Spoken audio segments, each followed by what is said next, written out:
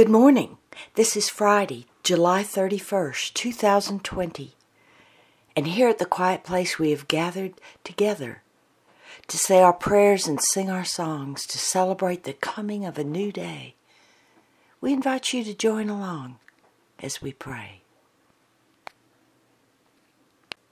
With spoken prayers complete and morning songs all sung, we return to the silence with this prayer to see what God would tell us today, what God will say to begin the day.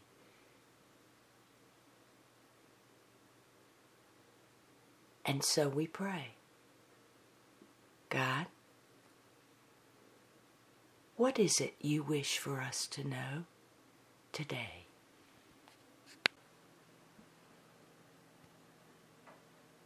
Those thoughts you entertain within your head are communication. And it is important for you to know with whom you are communicating before you establish a relationship with the spirit of doubt or the spirit of anger. It is time to clean house. Open the door and show the spirit of doubt out.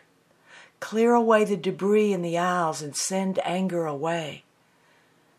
Remove worry, fear, and anxiety from your being before they find a comfortable place and occupy all your attention. Prepare your inner chamber to be ready for company, heavenly company, and then send out the invitations to welcome the spirits of love and light and peace. Be sure to invite the spirits of understanding, compassion, generosity, and kindness. You have the power to cast from you that which is not good for you. There is no need to harbor shadowy or dark energies within your sacred self. Invite me into every relationship, every communication, and each will be blessed with the wisdom of heaven.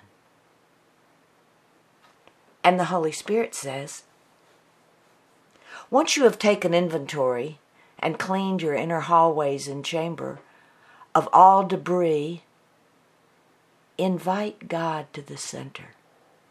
Establish a relationship with God and let it be the most important relationship.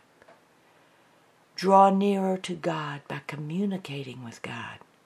When you find you are beginning a conversation with fear, or doubt, or anger, or jealousy, ask God to join that conversation, and soon the spirits of these shadowy energies will flee, because God is there, standing with thee.